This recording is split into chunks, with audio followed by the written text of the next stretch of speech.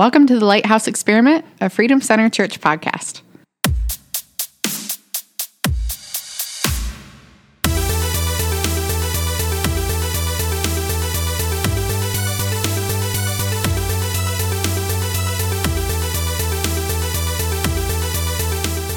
Welcome back to Lighthouse Experiment. Today we have Jim Parkin, Kim Sevier, Hello. Pastor Kim. Good afternoon. Myself, Ashley Chandler. We're excited to have you all back.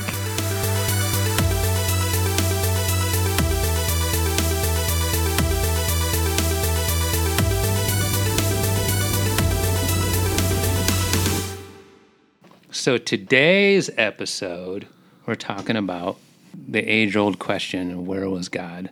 And talking about when bad things happen, where was God? So, and also, too, what it means to fear God in those seasons of bad things. Because for a lot of people, I was kind of just sprinkling this topic out there this week during my work week, and people just were looking at me like I was off the meds.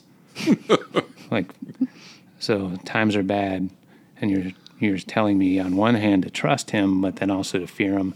I don't get it. So, well, I don't know how you want to launch into this, but I do believe by and large there is a serious loss of the reverential fear of God. Absolutely. In society in general, but even in the body of Christ, there's a loss of that reverential fear. Right. Jesus is my homeboy. You know, he's my best buddy, and the big man upstairs, and I got an understanding with the man upstairs, and we're good. And when I was a hospice chaplain, I heard people tell me that I got an understanding with the man upstairs, and we're good. And I said, "You mean the creator of the universe?" Right. That says that you must have a relationship with him through his son Jesus in order to go to heaven. That guy, yeah, Right. That's who you're referring to as the big man upstairs. And so, I do see that lack of that fear, and my biggest fear is that I'm gonna miss it, and I'm gonna end up in the cold. I still go back to the associate pastor in the Left Behind movie, who was left behind because he was faking it for all those years. Yeah. And so I do my best to be sincere, and God, Holy Spirit, let me know when I'm faking it and slap me around. Yeah. Right. Yeah. God's good to let you know. He's For good. sure. I love the conviction of the Holy Spirit. Oh, yeah. And it's always so good, too. Like, I like Pastor was saying today, like, he loves you, and he's good. But he's not, what was he saying? He's not an abusive father where he's just going to be mean and malicious, but at the same time, like, he's good to be firm and to correct you too. So Thank you for that, Lord. Absolutely. And he knows how to deal with each and every single one of us differently based on how he's knit us together. And which is necessary. Hey, dude. Right? Like, yeah. We parent all of our different kids differently. Mm-hmm. yeah. So I was thinking about too, when I was thinking about this, and kind of the heart behind it was, I'm always thinking about paramedics and EMTs and nurses and doctors, and trying and watching kind of on the sidelines sometime, and watching people trying to reconcile when, like, at the technical level, speaking from like industry standards, we've done everything exceptionally, but people still die. Yeah. Right. And so having people be like, who come to me and angrily say, well, where's this God of yours? And how could he let that happen? And so I was thinking about Matthew 10:29, the story of two sparrows, and how God knows, God's never absent from the equation, no matter what's going on. Nothing happens outside of his care. And that's hard to really wrap your head around, even as a believer. Yeah. I think especially as a believer sometimes. Especially as a believer. Because I know what he can do. And Right. You want him to do that every single time how you want him to do it. Right. It's just, these are hard topics on purpose, because these are the questions I'm most frequently asked. Yeah.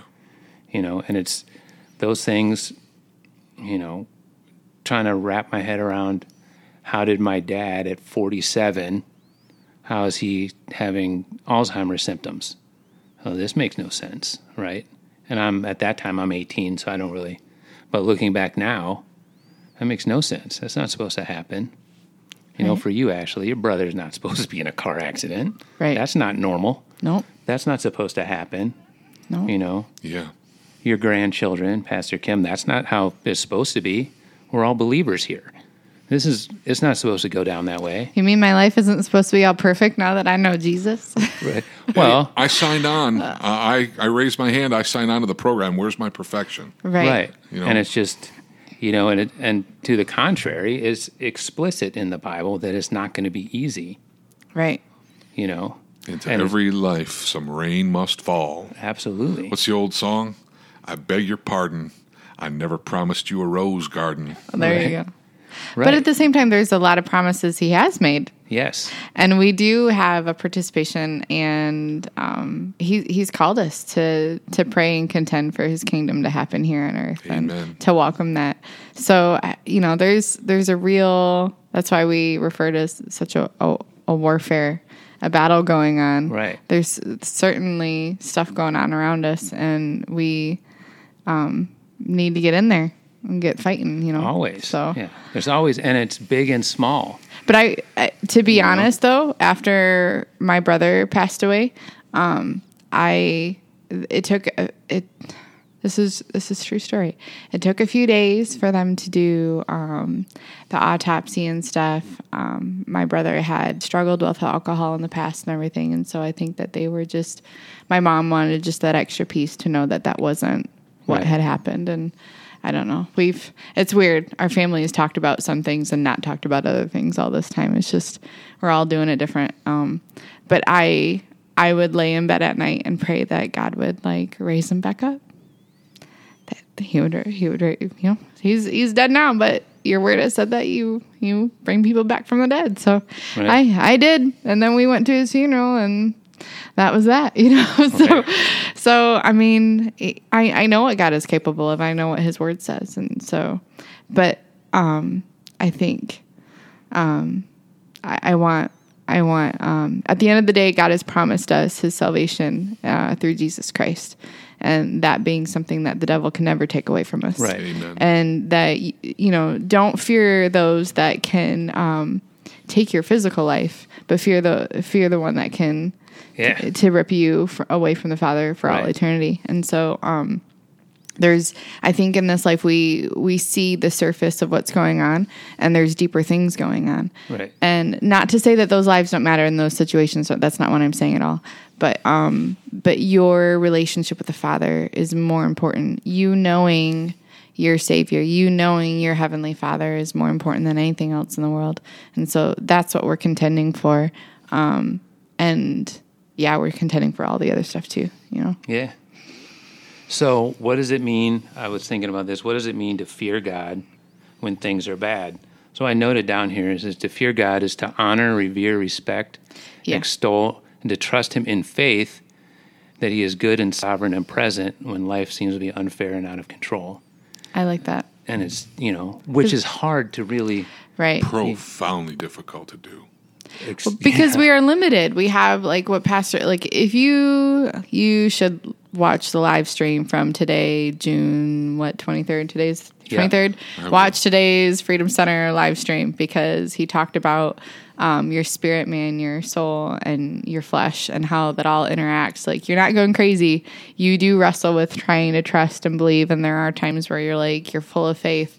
So there is a wrestling match there, because there's multiple parts of how God has knit you together that is all working together at the same time, or working against each other at the same time. The man who brought his son to Jesus and said he throws himself in the fire. Right. And Jesus says, well, if you'll only believe. And the man said, I do believe. Help my unbelief. Yeah. Right. Because there's still a modicum of that in us. Yes. I do believe you, God. I've seen miracles in my life. I've experienced some things in my. I mean, I've seen them happen to other people, And as I think of some of the circumstances and situations that he has brought me through and the things he's done for me, I could call some of that stuff miraculous, but still struggle with some semblance or some modicum of unbelief. Right. What the heck is up with that?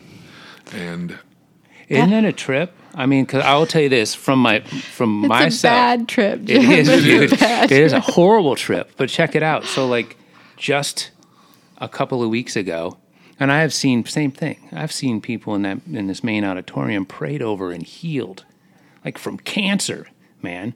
And I've had where my knees are all messed up from being old and a lifetime of skateboards and all that stuff, and I'm hesitant to even ask people to pray for that, so I just drag my legs around. So then a couple weeks ago, I come to youth, and one of our students is like, God gave me a word, and someone in this place is hurting, and we need to find them and pray for them. I'm like, right here I is, like, yep. And they prayed, and I swear, man, like not instantly, but by the time service was over, I'm walking around like pain-free and going, holy smokes.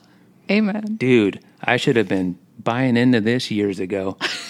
Like, what was my problem? But it's like you said, it's like that little bit of like, I don't know if it's really going to work. And then if it doesn't, someone prays for you and it doesn't, this idea, I've talked to friends where now they feel bad. They feel bad, oh, this didn't work, and that's my fault. And they get caught in that weird enemy-created shame spiral. Okay, true story. Walked out of service one time. I was on the worship band, walked out, awesome day, awesome church service, awesome whatever. I ran into a friend I hadn't seen for a while. I was like, how you doing?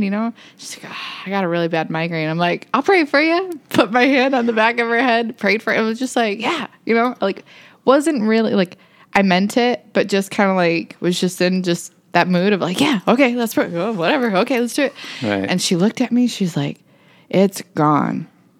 And I'm looking at her like, oh, like I didn't expect it. Like I didn't expect, like I just figured, like, hey, I'm praying for you, but I'm being intentional to actually pray for you now and just saying that I'm going to pray for you.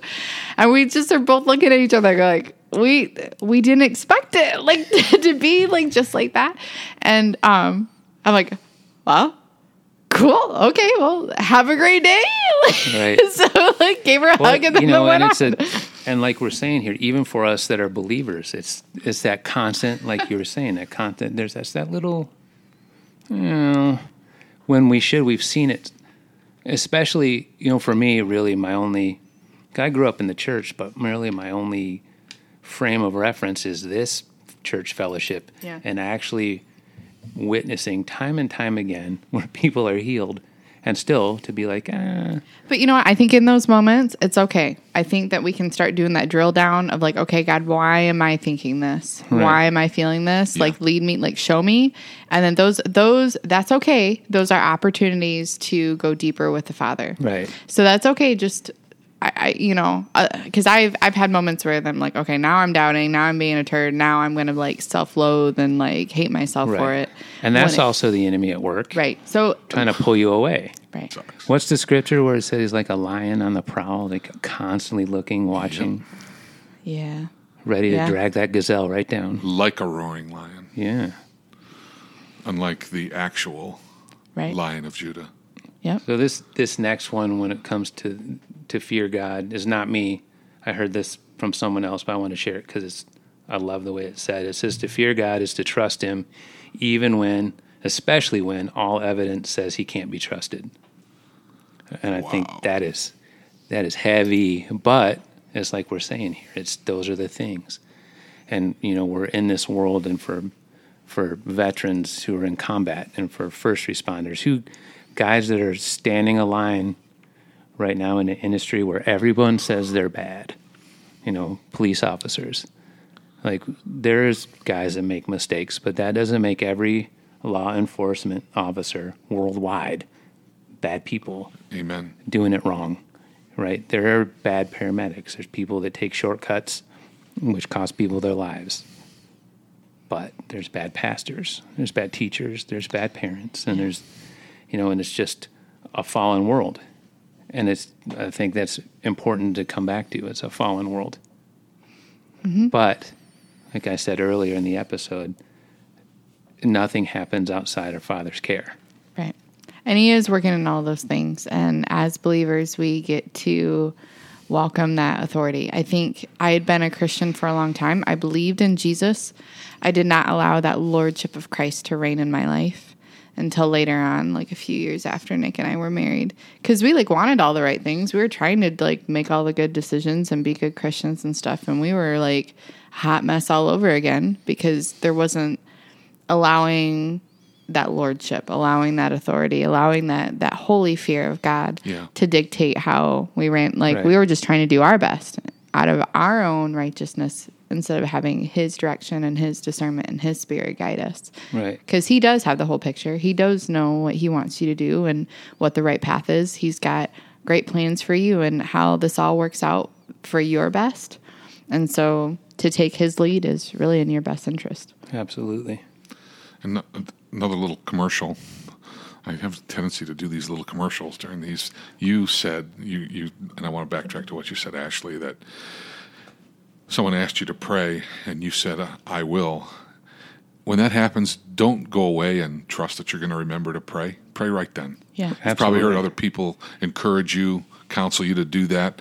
Pray right then, in the restaurant, in the grocery store, in the bathroom, wherever. Pray right then. On the phone. If you're on the phone with them, pray on the phone with them right then.